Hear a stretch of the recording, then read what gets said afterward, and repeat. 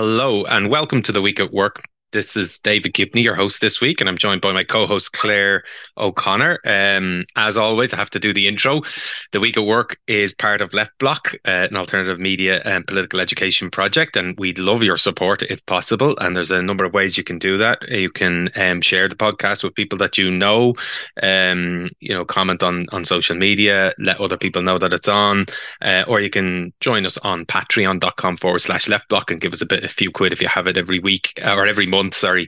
I'm gonna I suppose after giving the plug for Left Block and everything we've been doing, I suppose it's probably appropriate to review last week's on Scoil Claí, our second political education festival, which took place on Inisheer, the beautiful island of Inisheer, where we had 3 days of talks and debates and panels and all sorts of events. Plus, we had a couple of pints here and there and a bit of grub and a little bit of crack was had as well. And I believe actually, Claire, might be the wrong place to say it, but I'm hearing rave reviews about your singing qualities. Apparently, you did a little bit of a rendition outside of one of the pubs one of the nights, and everybody came in talking. Actually, highest praise of all, Bernadette McAlliskey came in and said to me that you were fantastic at singing. So you might wrap up this podcast at the end with a few bars if you don't mind. I definitely will not. And Bernadette McAlliskey is pretty much the only person that I will sing on command for. I mean, listen, if that's not enough of an incentive to come down, get him to sit around the table for a couple of hours and have a sing song with Bernadette and some absolute legends. I don't know what else is, but listen, it was just an incredible weekend. Same as last year. There's just something really special about it. Having so many different people with similar kind of viewpoints, similar intentions in their work. It's really non-sectarian space. It's everybody kind of actively working towards, not to sound very Miss World, but working towards like a better world, better communities, a better way of doing things, and getting to see. I mean, and the great thing is because I was looking at the actual schedule that earlier on, and I can't wait to see some of the sessions that I didn't get to see. So, for people who don't know, basically the opening session, the closing session, and one or two, each day, everybody attends together. But then it's broken down into kind of three different sections. One is an Irish language one, and then there's two other options. So you don't get to see everything, which means that I'm now looking forward to the videos of those coming out. They're being edited at the minute by the Creative Workers Co-op, who are a part of Left Block, but it was just incredible. Opened by Claire Daly, closed by Bernadette McAlliskey, and just amazing people throughout. And I mean, we can probably touch on them in a minute, but there were incredible people who, I don't know, got to see for the first time, and I've now gone and looked up their work. But some of the most amazing people down there were people who are a part of Left Block and that we've worked with before. I was blown away by Conor McCabe, who I've been on this podcast with for years, but never saw him actually present in the way he did, and everybody was raving about him. But there was an amazing session as well on like workers co-ops and workers owned like community wealth building and things like that. And it was basically Ali Lerman and Clem Bradley, who are with Left Block as well, and really practical solutions. So, there's something for everybody. There's some really academic research based work that's happening. There's really practical solutions that people are actually doing in their own communities. And it's just amazing. I mean, what was your favorite part? Someone asked me this the other day, actually. It's hard. It really is. And I know it sounds like a bit of a cliche to say it, but like it's so hard to pick them out because I liked different talks for different reasons. It's almost like saying, what's your favorite sport when you're into six different sports? There was like Claire Daly's talk was excellent in terms of like she was covering militarization of the drive to war. So she was actually giving us some real examples of what's happening in the EU that you don't actually hear reported in the Irish media. She's talking about the amount of funding that's going through and who the lobbying bodies are who are seeking more money for in their drive to war and who has been provoking war and all that side of it. But what was really nice in that one was, and because you mentioned there that it's an anti-sectarian space. We had people from all sides of the left present. We had, people from the Trotskyite parties, we had people from the Stalinist parties, we had people from the Maoist parties, but we had like social democrats, we've got trade union organizers, a whole range of people. And I think that's what was beautiful about the whole thing was people were listening to Claire speaking for 40, 45 minutes or so. and then Q&A session afterwards. And she was able to actually articulate her own position and address the rumors that she's pro-Putin and all the rest of it. And she really killed that off very swiftly and with a very definitive statement about, Putin being an oligarch, right-wing lunatic type of thing, and saying he's the antithesis of everything that she stands for. So that stuff was really good at the start. Bernadette, at the end, of course, she was talking about nationalism and the far right. But she was talking about, our own collective consciousnesses on this island and the racism that's already here, as if like we're all talking about far right emerging and the racism has just emerged. But she said, how we've treated travelers for 100 odd years is evidence that this was just underground, not underground in terms of travelers, but people are getting confidence to come out and attack other minorities now that there are other minorities here. It's not a new thing. So yeah, again, like you, I'm looking forward to the podcasts and the videos and all the rest of it that's going to come out of this. We obviously address different seminars ourselves in terms of the chairing. And one of the events I chaired, and this came from a conversation, I'm part of the Trade Unionists for a New and United Ireland group, and we have talks from time to time within the trade union circles about, what workers' rights should be like. So we had the workers' rights should be like on a united Ireland. So we had a little bit of a discussion about, from a political perspective, what could potentially a left-wing United Ireland look like, because the right wing are really getting themselves organised around this stuff, and it is time for us to have that debate. I attended Conor McCabe's one. He was talking about Peadar O'Donnell, but he actually went through a whole heap of things in relation to capitalism, the emergence of capitalism, and a little critique about Irish Marxism and Irish leftism, ignoring the agrarian struggle, capitalist struggle or class struggle that's happening or has happened and is continuing to happen. And he led with the line, if you're a Marxist and you're trying to understand capital in Ireland, you cannot look to the framework of Britain or Germany or France or anywhere else. You have to look at Ireland and Ireland's capital and capitalism to understand that. You look at cattle. And it was a really, really eye-opening session. And again, Bernadette McAlliskey, I was standing at the exit when everybody was walking out and listening to all the comments, and Bernadette McAlliskey just turned to me and says, "That was fucking brilliant." I'm like, oh, Connor's going to be delighted with that. We had a talk by Helen Yaffe about Cuba and some of the blockade that's gone on in Cuba for 60 odd years. In relation to all sorts of things, but people not understanding the blockade has been a big problem, and something I've written about 10 years ago as well, where if a component has, if a technological sort of product has 10% of its 10% of its components made or patented in the United States, then they can't use it in Cuba or the company will face sanctions. So Helen didn't touch on this part of it, but the bit I wrote about was 10 years ago, that was the case as well. And it meant that hospitals could not get devices to save children's lives. Children were dying in hospitals purely because the patents, 90% of all patents in the world are registered in the United States. And because of that, Cuba has to create its own sort of alternative products to save people's lives, including the COVID vaccine and all the rest of it that they were way ahead of the game when COVID came. But she gave a brilliant talk about Cuba. Claire, you want in on one of these pieces, or do you want to talk a little bit about some of the sessions you went to? No, just actually on Helen Yaffe's session was absolutely incredible. But just to let people know, one thing she did really kind of share with everybody was the 1 Cent for Cuba campaign. So basically, we are supposed to be able to send money to Cuba from Europe. The US blockade, it's supposed to only be relevant towards the Americans or devices that have, like you said, 10% of American made parts in it.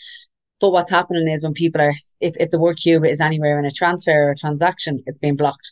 So there's a campaign, if you look it up, it's 1 Cent for Cuba. Basically, the intention of it is that if you send a cent to Cuba or a euro to Cuba and you put Cuba in the description and it gets blocked, to challenge your bank, because it's only through challenging it that actually, there'll be any change, basically. So, and also, Cuba just announced during the week a new diabetes vaccine, and I think it was COVID, and Helen was talking about how the COVID vaccine, Cuba's COVID vaccine, doesn't need to be refrigerated, doesn't have the same restrictions that the likes of the Pfizer vaccine has, and is actually much cheaper, should be available across the developing world. And it's just, when you listen to the fact, and I know you know so much more about this than most people because you spent so much time there as well, but it really is such an eye opener in terms of how the world will back America at all costs. I mean, she talked about even like every year the vote to end sanctions the vote to end the blockade comes up at the UN, and it's like two or three countries will vote against it, and yet still they have the power to allow that to keep going. Like, it's outrageous.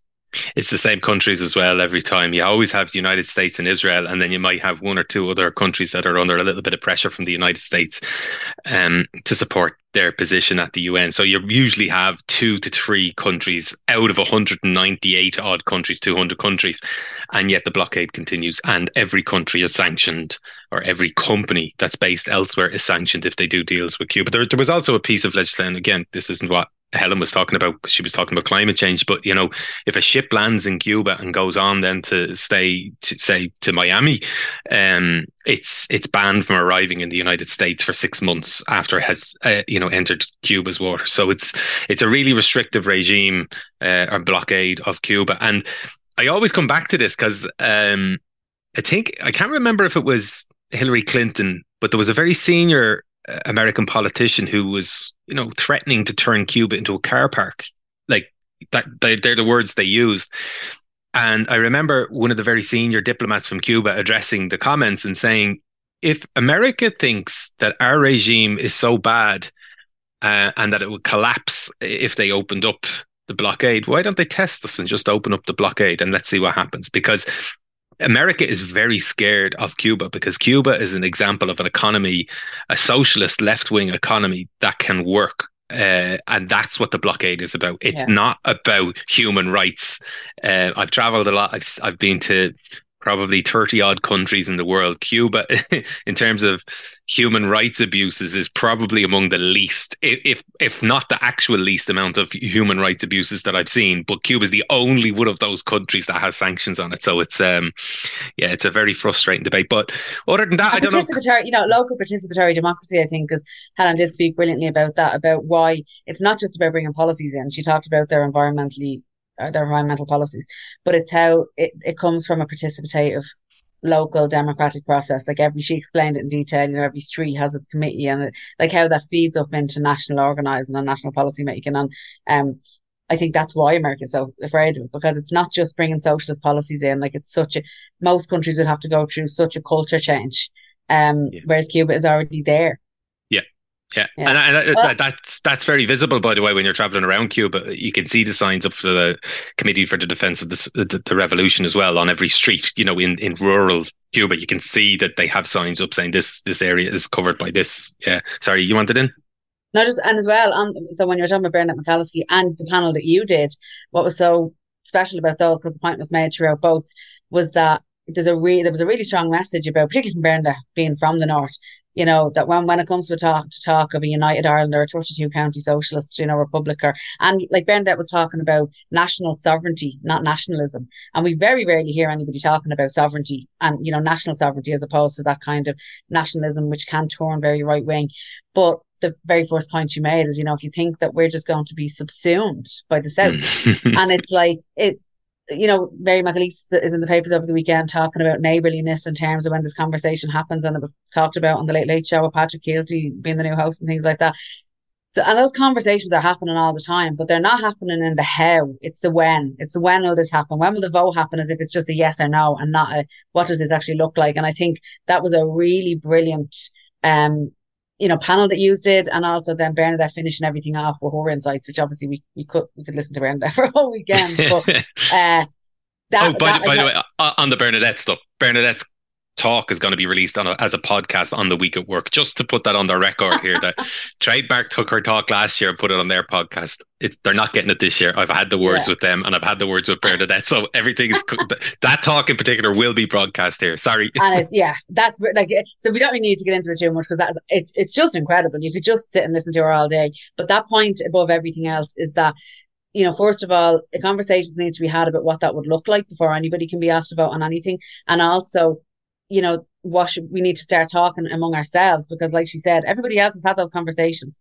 Different sections of society know what they want it to look like. The left needs to really have a conversation about what that would look like and how we start to work towards it. And I think that's something that people need to be talking about and organising among themselves, because Bernadette raised the question about our constitution. as if the North would come down and just join our constitution. And this is an opportunity to actually create, a new 32 county socialist republic. And I think that yeah, that's a really important piece that came out of the whole weekend. But I think everybody should be really looking forward to listening to all those clips and keep an eye on Trademark, the Week at Work, Left Block, all the different socials, because we'll all be kind of putting snippets out. Yeah. With that, I suppose we should probably move into some of the news, which is what we normally do on the Week at Work. We look at the news as it's presented over the weekend, and from that, then we'll, not just look at the stories when we look at them, obviously from a left wing perspective, but we'll also look at how the stories are being presented by some of the media outlets. I don't know whether you want to jump in with any story you've been looking at there, Claire, first, and then we can have a chat around it. Yeah, I mean, I think there was a lot of stories around housing, and I think we're just at the end of silly season. We're at the end of, there's been no politics in terms of the Dáil, in terms of legislating, in terms of that kind of stuff for a couple of months now over the summer. We are coming back into Dáil season. The papers are starting to lean towards that. The conversations around the budget are starting. People, the opposition is putting their stuff forward. The government are starting to leak, and a lot of the leaks that happened this week, I think, came about around housing. So, like one of them was that first time buyers, so there's a first time buyer incentive there, 30 grand worth of tax back if you buy. And what I think is so fascinating about this, and it kind of touched on something else that happened worldwide. Your man of avocado toast fame, Gorner, he came out, he came out talking how capitalists and billionaires and ultra millionaires really think, but he said it out loud. So he's getting a lot of stick now and people are angry because he showed that real explicit cruelty for what it is. But this is kind of like that as well. It kind of lifts the veil and makes it really obvious that what the reason that they do these kind of things. So at the moment we have a tax relief basically of about 30 grand for people who buy new homes built by developers, and that's the key. It's built by developers. It's a Mm-hmm. tax break for developers. If you buy a second-hand home, you don't get that. Which, when you think about it, why is now? I don't agree with them. I don't agree with the relief anyway, because I think we should be looking at actually reducing rents or rates. Sorry, we should be looking at reducing prices across the sector. But I'm just providing public homes, by the council and by the government. But the fact that this is how we target them makes it so obvious that it's developer led. You can't get avail of this if you're buying a second hand home. You can't avail of it if you're building your own house. So if you're building a house, it's a brand new house and you're building it yourself. How is that any different to buying a house off a developer? Which just shows that it's basically a tax break for developers and it goes right into their pockets. So they're talking about extending that potentially to first time buyers buying second hand homes. And then, another TD suggested that it be made available for self builds as well. So that's the first element of what's been kind of leaked out. The next one then is around, actually, George, do you want to jump in on that, Dave? Yeah, no, just I noticed a couple of the stories as well, and I've read for my sins, I read the Indo, the Sunday Indo, and the Indo from Saturday as well, and then I read the Sunday Business Post, and I'm looking at a multitude of different stories, and the one that struck me, because I read it last, interestingly, because I read all the other ones about tax relief for this, that, and the other, but there's an article in the Business Post from yesterday saying Dublin property prices fall for third consecutive month as house price hike cools nationwide. And I immediately thought to myself, and maybe it's my inner conspiracy theorist here, is like all these tax reliefs and grants and all sorts of plans around housing at a time when house prices are cooling. We know what happens with these tax reliefs. They end up in the pockets of developers or landlords or somebody from that side of things. And I think there's a really interesting discussion to be had on the political economy of housing in this country, about how politicians react to situations like this. Like, residential property prices rose by 1.5% in the year to July, despite ECB rate hikes. So property prices are still going up, but in Dublin, they're on their way down. Well, most parts of Dublin, the average in Dublin, they've declined by 4.5%. In Fingal, it's gone up by 1.4%. So what? But obviously, working from home provisions and all the rest of it had led to house price increases in rural Ireland, predominantly, which has influenced the whole national narrative around this. But anyway, getting back to it, the point I raise here is, the timing is really interesting. That house price hikes have cooled, and all of a sudden the politicians who are about to implement the budget are talking about more tax relief, which is, as we saw in 2000 to 2008, it was fueled by the government pushing more and more of the housing reliefs and all the rest of it that led to the boom bust cycle that we've seen. There was a couple of others on housing. Yeah, there's Simon Harris calls for doubling of rent credit. A story in the Business Post again, and then I think Funnily it was enough, other papers have been saying that it's Darragh O'Brien pushing the doubling of the rent credit as well. And I think the fact that this budget is going to push into a general election really soon, you can really see the politics at play. You can mhm, see them all putting their head above the parapet, and it's attached onto that rent credit that they're talking about is also they're floating the idea now of a tax relief for small landlords, which is infuriating because a couple of months ago they floated this and they got massive pushback because there was research done on landlords, basically how many landlords were exiting the market and how many of them were exiting because of tax reasons, and it was very low. mhm. That's not the reason that they're exiting, but the government are using it to just push another tax subsidy, and it's just infuriating. Like, they don't care what the evidence says. But there's an assumption that we're all ticks, that we're all stupid, and we don't see through this bullshit. And to be fair, like, they have a reason for doing it in that they're not, held fully accountable. There's another article in the Indo. Construction activity hits its lowest level this year. So again, you know, we're in the middle of a housing crisis. We've got 13,000 people homeless, and construction activity has hit its lowest level.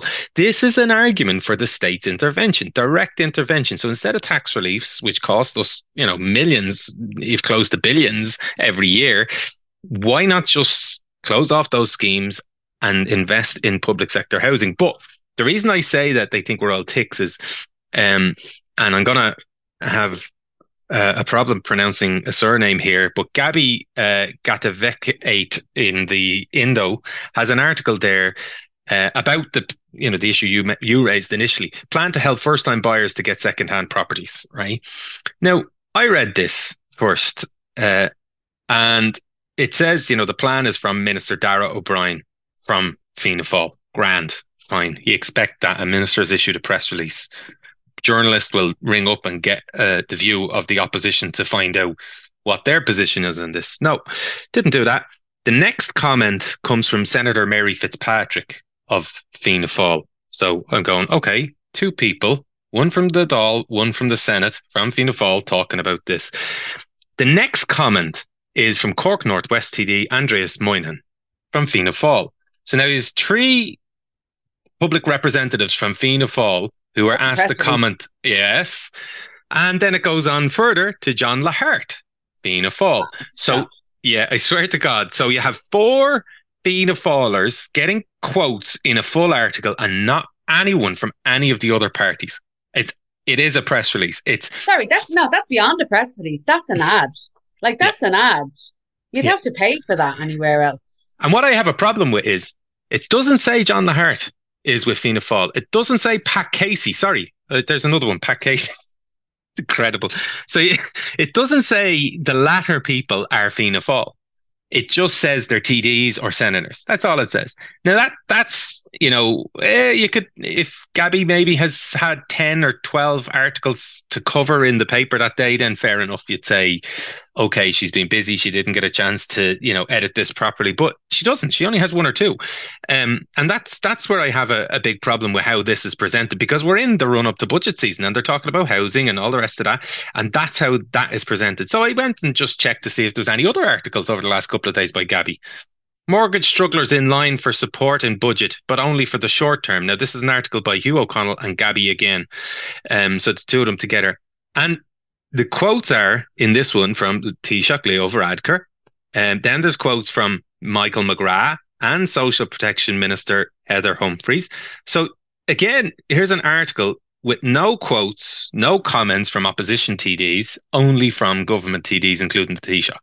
Like, seriously, lads, this is ridiculous. Like, it's, as you say, like, it's more than a press release. This is almost journalists lobbying for you to vote for Fianna Fáil and Fine Gael. Keep them in power.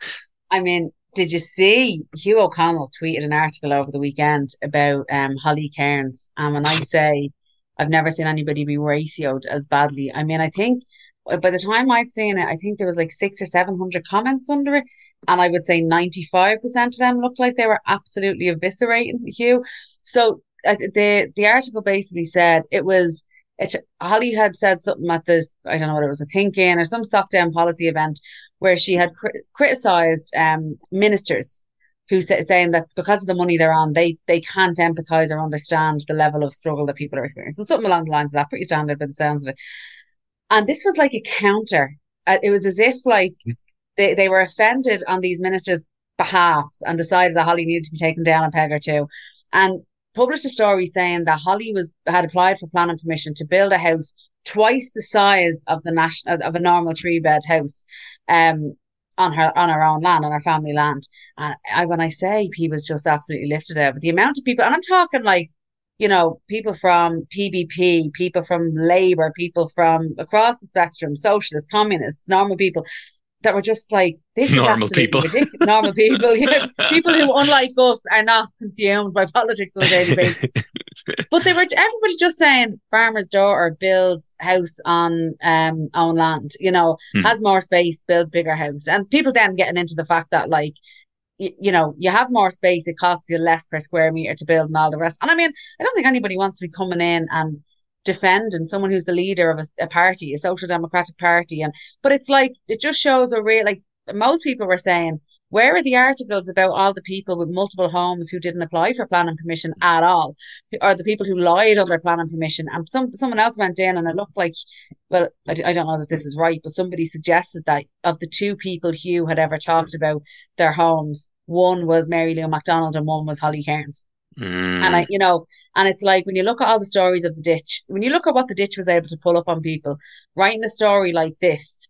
I mean, if you want to say that Holly can't, empathize with people because she comes from farming background, or she, has the means to buy her own house, I don't personally agree, because I think, you know, Conor McCabe's talk at the weekend really showed as well that we have a really narrow view of farming in this country compared to the working class that, come from the flat complexes. You know what I mean? He made that comparison as well. I just think that in terms of how the media have portrayed this, it really, the bias towards anybody who criticizes Fianna Fáil and Fine Gael in the mainstream media is pretty extraordinary. Mm. Well, like I quickly just picked the TD at random to see what size their house was, because they're saying, I have the article in front of me on Holly Cairns' house, and they're saying it's 243 square meters, a house in West Cork. An average house in Dublin would probably be about 100, 120 square meters, right? So it is probably double the size of a Dublin home. And you have to factor in house prices in Dublin, semi-detached houses, all the stuff that goes with living in Dublin. But Yeah, like, I'd love to know how much this house will cost compared to that 3-bed in Dublin. well, compared to Simon Coveney, who just bought a house earlier on this year for 900 grand, a riverside home just outside his constituency. When you see the photograph of it, it's, I would argue, slightly more than the 243 square meters that Holly Cairns is planning on building. Like, and you're talking, not just a home. Like, it's a 2-story Georgian manor, was sold for 900,000 euros last October, but it is understood that the total value of the house and site could be worth as much as 1.4 million. I don't remember reading an article in the Indo about that. No.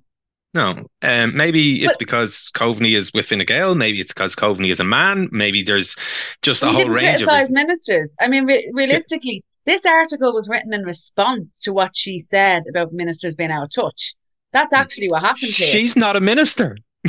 That's no, but she made the comment about ministers being out of touch. And it's almost like taking her down a peg or two. It's like, it's like trying to point out hypocrisy and completely missing the point. Yeah. Yeah. But I'd love to see because I saw a couple of people from Donegal actually tweeting and saying that's the average size of a home in Donegal, in the county of Donegal. And I'd imagine it is this average size of a home in Cork as well. It's nothing sensational compared to average Cork homes outside of city centres. Like, but he's twisting it for a reason, yeah. And I get that sense from all of the PR that we just discussed from certain journalists and certain they're panicking because we're getting closer and closer to local and European elections next year and potentially a general election. And we saw with the whole attacks on the Shinners when they had a good poll in 2019 and into Yeah. 2020 and that election. So now they've started early to have a pop at the opposition because, as I say, Simon Coveney bought that house this year. There's been nothing in the Indo that I'm aware of now. Maybe I can be corrected on that, but I haven't seen anyone decide to go after the house and the size of the house and the acreage that's with the this George and Home, this overlook at the River Lee. But yeah, Holly Cairns is building a 243 square meter house in West Cork, like on her family land. And I found that they farmed for decades. That's the Yeah, thing. It's, but it's also, it's just, how do you stand over that? Like you said, there's been a very clear bias towards particularly Sinn Féin, but the left in general over the years, but obviously very particularly Sinn Féin. How do you reconcile it? What is that going to do to a journalist who knows that they have been very unfair to a party over the years? And then you're getting close to a position where they are going to be in government. Are you going to have sources? Are you going to have, like, this all has to be at play? This is how the media works. maybe Hugh O'Connell is actually a big Social Democrat fan, and because every time the Indo seems to go after a party or a politician like this, it seems to give them a bit of a bump. So maybe that's the idea. He's actually an undercover Social Democrat activist that decided he'd make sure that Holly Cairns got elected in the next election. Maybe that's the plan. I don't know. Um, Maybe. Speaking of Mary Lou, I watched her a little bit of the interview that she did on Ireland AM, and I don't know. I know you're going to probably want to come in on this one as well, but I did notice that Eilish O'Hanlon had a piece in the Sunday Indo yesterday. Mary Lou snubs RTE to make a direct pitch to female voters. I mean, I know she. What? I know, yeah. How So is that the headline about yeah, that exactly. interview? The article is no longer about, or no, the article is not about the overall topic that Mary Lou raised. It's about where she raised it, like, and it's a whole, Irish O'Hanlon has an opinion Listen, piece on it, obviously, like, but but like like, she obviously has a serious issue with Sinn Féin. We all know she does, but it gets to a level of embarrassing. Like hmm, it's like I have a story here, and I need to find the worst possible angle to turn it on Mary Lou. That was people from right across the political spectrum I saw come out and kind of commend Mary Lou for talking about that. It's not a thing that's talked about nearly enough. It's she shouldn't have to talk about it either. hmm, Like the problem is in this country that we rely on people to tell their personal experiences too often to kind of raise awareness and to bring any kind of change. But particularly for a politician, because like it or not, even having women as the head of parties, there is this judgment that women are not capable of that kind of power. They're not strong enough or too emotional. You have all that already.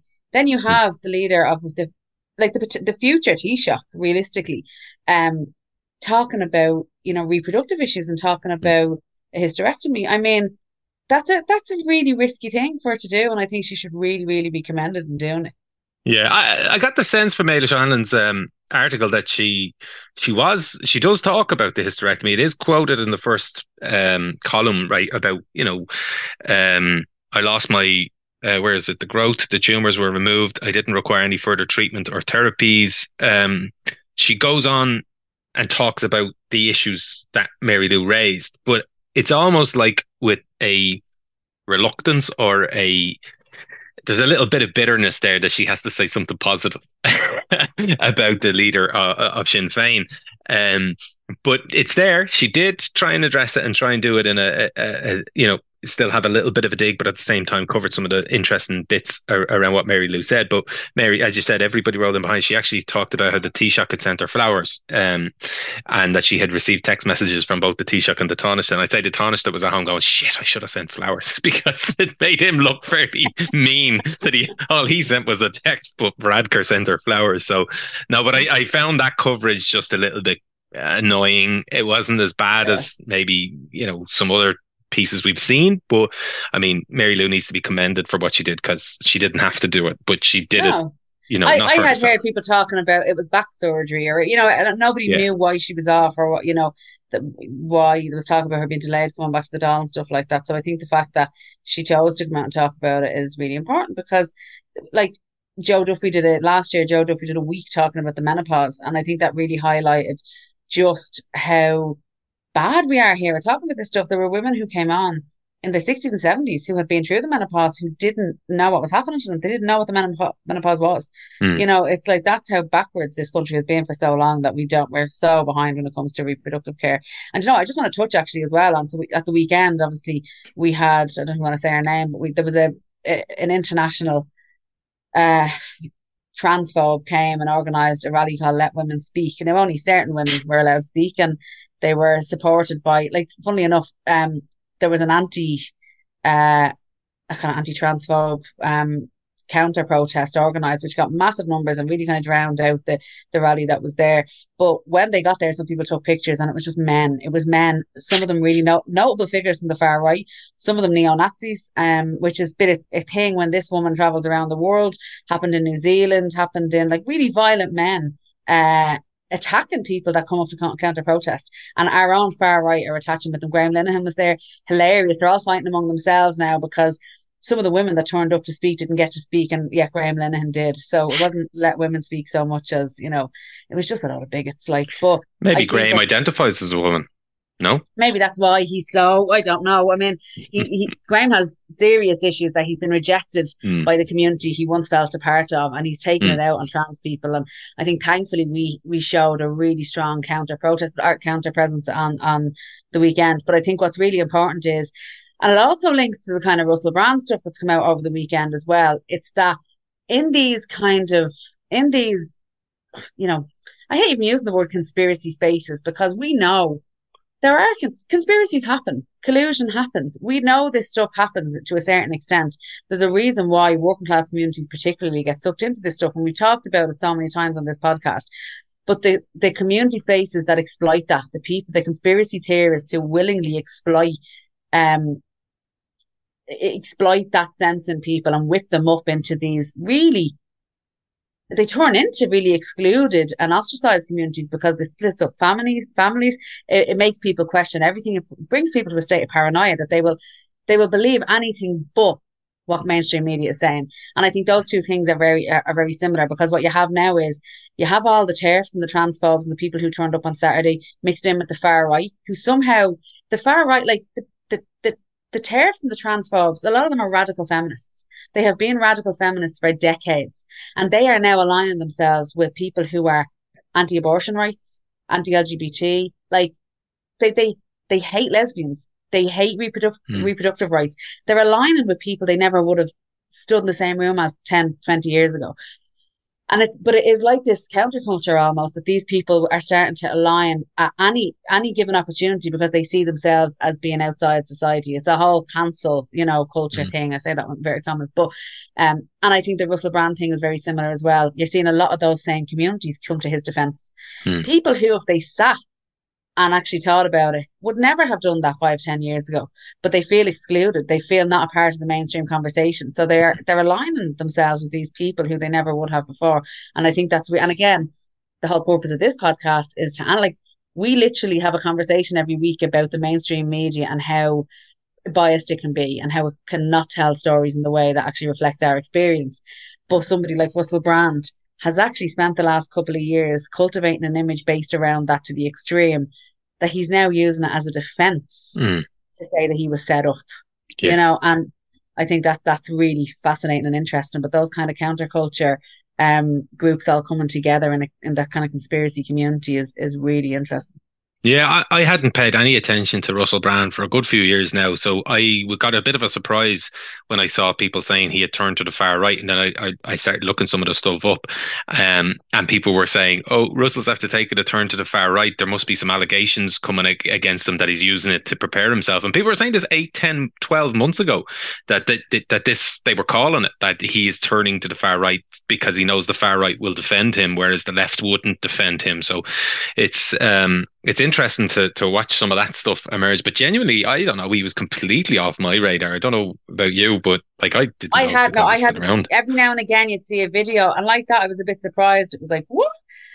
Because as ridiculous and as he was years ago, he did seem to have a left wing perspective, or at least a kind of socialist kind of perspective. But yeah, it's very obvious. But he's an absolute egomaniac. So I think, he will go wherever the audience is. And I do think that far right audience is so much more intense. is so much more easier to manipulate. The people who are getting sucked into the far right are just easier to manipulate, and I think that's really clear. And he just has a god complex as well. But I think what's really interesting now is that everybody's talking about like why did it take this long to come out. The investigation has been happening over 4 years with massive amount of resources, and I think when we talk about the media, you were talking earlier on about all the independent stories. I do think some of this, not all of it, because different journalists have the capacity to really kind of, not go down that road. But the media model is just a part of this. I mean, the money that Hmm. went into that Yeah. investigation, Yeah. wouldn't have happened without the money that went into it. How many of those investigations aren't happening?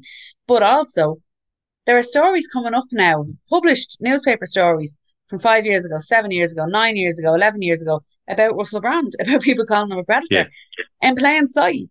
And it's Mm. like, we just as a culture, like as a society, we don't want to believe these things. Like, Mm. we just don't. It takes so much. Someone actually tweeted earlier, which was brilliant, and it was like, you know, the footballer, can't remember his name now, but the footballer who's now playing, he had to leave Man United, and he's now Marcus. No, I don't know how to say Greenwood. his name. Greenwood. Greenwood, that's it. And he's now playing for another team, and it just listed all these men who were supposedly cancelled. Like Russell Brand just sold out a show the other night, and he walked on to a standing ovation. Mm. I mean, his career is not over unless criminal charges are taken. He might find it more difficult to book a venue. People might protest it. I don't know, but like the more divisive this stuff becomes, it's really lucrative for people to create this audience for themselves and to create an audience that is more like there's a financial impetus to whip people up in bad faith, and that's what's really worrying about this. Yeah, it is. And the commentary on Twitter is very depressing to watch. People defending Russell Brand with this whole, narrative of, oh, innocent until proven guilty and all the rest of it. This stuff that constantly pops up. Like, I see people doing it, and I always wonder why are you jumping in with that? Like, I just don't Yeah. see the necessity for any individual to jump in and defend someone like Russell Brand. The guy's a Because you're afraid multi-millionaire. of what that says about you. If you feel the need, if you have such an impulsive response to respond like that, it's because, particularly when it's coming from a lot of men, they're afraid that they're next, or they're afraid that their way of behaving is going to be called out, or there's something implicitly wrong, or there's just a deeply rooted belief that women are lying or deserve it or are part of it, or like it is deeply rooted in misogyny, because if you have like there's a great visual where it shows the amount of, that we know of, the amount of sexual assaults happen. It's this massive square. And then a tiny percent of them are the amount that report, even smaller Hmm. percent that go to jail. And then there's like one person in this visual who actually gets a prosecution yearly. And if you know that they're the figures, sorry, and then there's like a half a person down at the bottom, and it's like, sorry, two people, and it's false accusations that happen. And it's like, if you are more scared of, you're more likely, even as a man, you're more likely to be sexually assaulted than to be falsely accused. Hmm. But yeah, the false accusation piece is what so many and it is particularly men, but it's also women. I'm part of parenting groups online, and the amount of women coming forward, defending Russell Brand, and it's all rooted in you can't believe anything that the media say. He's been saying this was going to happen, and it's like people are just captured, and Hmm. that is what's really scary because actually, it's possible to convince people of anything if you tell them that. If Hmm. you set it up in that way, if you set yourself up as a savior of free speech and somebody that they're out to get, well, then the minute they come and get you, people are like, he's been saying this all along. You Hmm. set yourself up as a martyr, and then you become a martyr. It's called inoculation. Getting in before, like Yeah. almost like coincidentally and strangely, almost like a vaccine. Getting in before you catch the disease, and then protecting yourself to a degree from it. But on that conspiracy theory stuff, like I'm sure everybody has seen this one, but. What Maya Dunphy has an article why we're digging stories about aliens and cosmic craters, uh, and it's I actually sent Oh, it on to some of my Australian friends, the TV3 coverage of this, what did he call himself? An astrophysics enthusiast who came across a hole in the beach over in Portmarnock, which just happened to have a stone inside of it, and started convincing TV3 that this was a cosmic event that had caused this. And I like the way Maya Dunphy starts off this article. It was the confidence with which the astrophysics enthusiast relayed his discovery to the television news cameras. Like he's talking about how there's burn marks on the stone on one side of it, and that this Oh, is probably from entering the atmosphere, this scorch marks. And like I can only imagine what the phone call to TV3 was like. Oh, by the way, I'm he I'm was here. tagging them on, but he was tagging them on Twitter. He tagged NASA. I found his Twitter page, and the thing is, how I came across it, and I'd imagine most people came across it, was a video that did the rounds. It didn't start off with that. It started off with like an Instagram story of the people who built it on the day, and there was their video and their own stories of them digging the hole on the Saturday, and then the next video is basically the TV3 story. And I'd say that man will just never. At least Hannah, the reporter, she went on Twitter and she was having a bit of crack about it, you know. Yeah, But like, he is never living that down. If that doesn't make reeling in the ears, if that doesn't make reeling in the ears, I'll eat me hat. Like, it's on the I wrong just, station.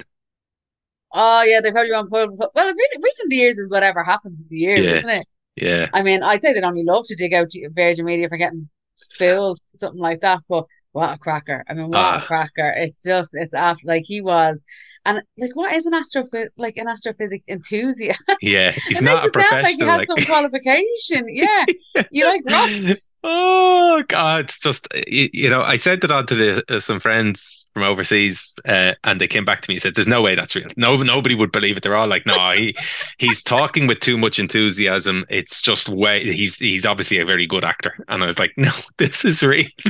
These lads." How well thought out of by the lads, though, to dig the hole and then put a black stone into the center of it so that some passerby would pick it up and go, "Oh my God, I found a crater!" And then the crack that was had by Waterford Whispered News and all the rest of them. Like Yeah. in Waterford, these there's a road with lots of potholes in it. It's like it must have been the victim of a meteorite storm or something. Like, it's just never going to end. That poor It's fella. I bet you he's out brilliant. sick from work for the next couple of months anyway. Yeah. But there's coincidentally as well in the same week that you have the story. I think it was in Peru where they had the aliens, and so some bloke coming forward and saying, "Look, we found this mummified alien from 1,000 years ago. Two bodies that they presented, and then 2 days later, it turns out to be cake that they were planning on eating." So I didn't see the cake part. I how I saw that was somebody posting. It was like a meme. It was like, you know, scientists were gonna have like aliens at this stage will be so advanced that they'll be holograms. They'll be, and then it's just like us, and then it shows a picture of this doll. It looks like it's like a lit like how convenient that it looked exactly like how we depict aliens in films. It was I mean, ET. It was it was fucking ET. tea. I mean, just how like Steven that's the most. Spielberg clearly had access to this guy, back in the Yeah, 80s. I mean that stuff alone is just like aliens are not going to look like ET. Like, just can we all? Yeah, it was gas stuff. I I, mean, I, I gotta I gotta stick to the theme of cosmic events because there's an article in I think it's the Sunday Indo. NASA concerned over asteroid. Sarah Napton covered this. On September 24th, 2182, there is a chance that an asteroid named Bennu will hit Earth with the force of 22 atom bombs. But it's passing by at the moment, like the Empire State Building sized space rock swings close to our planet every 6 years, but will have its closest shave 159 years from now. So, in preparation for this, NASA sent a spacecraft to Bennu 7 years ago to pick up some space rocks to figure out, what it was composed of and all the rest of it, so that they could pretend we've never had a situation where they've had to um, deflect an asteroid from Earth, but they're worried that they might need to do it with this in the future. So it's touching down. So this this is what I found a little bit funny about this and really human about this story, is that the samples from that, it's passing by us on September 24th, right? So it's passing by next week on the same day that the spacecraft arrives back in Earth with this stuff. And I go, like, if that's going to hit us this year, we're fucked because we're only finding out about what's on the asteroid on the same day that it's day. passing. Jeez, Like, that's a it's bit like, of a coincidence. yeah. So, well, I presume they could only get the spacecraft off when it was close to Earth, so that they could Yeah. get it. But I just thought it was very human of us to pick up the samples and like just have this image of this guy looking at it, going, "Yeah, this thing hurtling towards us is made up of cobalt. We're fucked." so, so that's one of the other quirky ones. I don't know if you want to jump in with one, but I have another one story that I wanted to jump in on Uh, about. do you know what? I just want to touch on the great news that the planning for our application for the LNG has been declined. Don't need to get into it, but I just think some good news. Fair play to Even the the Green Party. oh stuff. Mark Ruffalo. The one good thing Mark Ruffalo did. Ah, no, Hulk is good. I like Hulk. Um, but Both the canvassing for the Green Party. yeah, so I don't know which one's the more destructive force, but the thing I'd say that I wanted to raise is actually I don't know if I want to stay on the LNG thing or whether you want me to move on, but the big one here, because it's a big frustration of mine and I come back to it every year on this podcast, is the USC and tax cuts ahead of the election. Um, Business Post has a poll on the front page, Red Sea poll. Voters demand tax cuts despite budget watchdog concerns. And it's the same old bullshit every year. You know, they do the same polls, they ask the same questions and expect, they know that they're going to get the same results. And it's, 71% of voters now want the USC removed in the lifetime of this government, which means this budget, effectively, this budget, just scrap USC. You know, um, a tax that brings in billions, literally billions every year. When we have a healthcare system in crisis, when we have a housing system in crisis, when our education system is totally underfunded, they ask a question in the Business Post. I'm going to read out the question. I would support the abolition of the USC within the lifetime of the current government. And 71% said yes. 11%, surprisingly, actually, I would have thought it would have been lower. You ask a question like that, you generally get everybody saying yes. And then 18, so 11% no, and 18% said don't know. This stuff is bonkers to be saying this, presenting this as if it's a lobbying piece, and Yeah. it's Daniel Murray is the journalist covering it, right? He didn't ask the question. It's a Red Sea poll, question, and then presentation of those results. But this happens every single Yeah. year for the last 10 years. We've had this same argument: get rid of the USC. The reason everybody unites on the USC, the highest earners in the country cannot avoid using tax credits or any other Yeah. reliefs. They cannot avoid paying USC. It was bringing in about 4 billion euros a year about 8 years ago. 7, 8 years ago, and we've started to erode and erode and erode, and then we wonder why we've got a housing crisis or a healthcare crisis and all the You rest know of it. what though? I'd actually, that's the one thing I'll disagree with you on there. I agree with you on everything else. But like we have billions, well, 16 billion, 14 billion this year in a surplus. So 10 that's billion. not the Yeah. reason. That's not the reason, that we have a shitty healthcare and housing system. Political will and the actual policies and how Mm. we use our money is. I can guarantee you those questions didn't include the fact that we have that money sitting there. Like, and I don't believe that. I think if people had any trust in this government or the governments we've had for the past decade, 2 decades, I think if there was trust there that they would spend that money for the benefit of the country, I think a lot of people would buy into progressive taxation. Mm. But I just think that there's no trust there. People genuinely feel I'd rather that 50, 100, 200 quid in my pocket every month than hand it to the government who'll piss it away. Now, I obviously still don't agree with it, even with the government as bad as they are. But it's so infuriating. But the only part of that is that they can't last year and the year before, or almost every year but this year, we can make the argument that we need that money for better services. What's Mm. even more frustrating this year is that even with the surplus we have now, you can't use that surplus even as a reason to reduce the USC either, though, because this is a 1 year surplus. We might have it for 2, 3 years.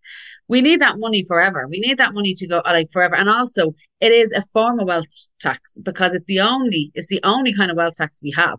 It, like you said, people on higher earners they can't avoid it. But it's the when you get to a stage where we have billions in surplus and we still have the shitty systems we have, it's like I was going to say the only thing is a change of government. Unfortunately, I don't think even a change of government is going to do it.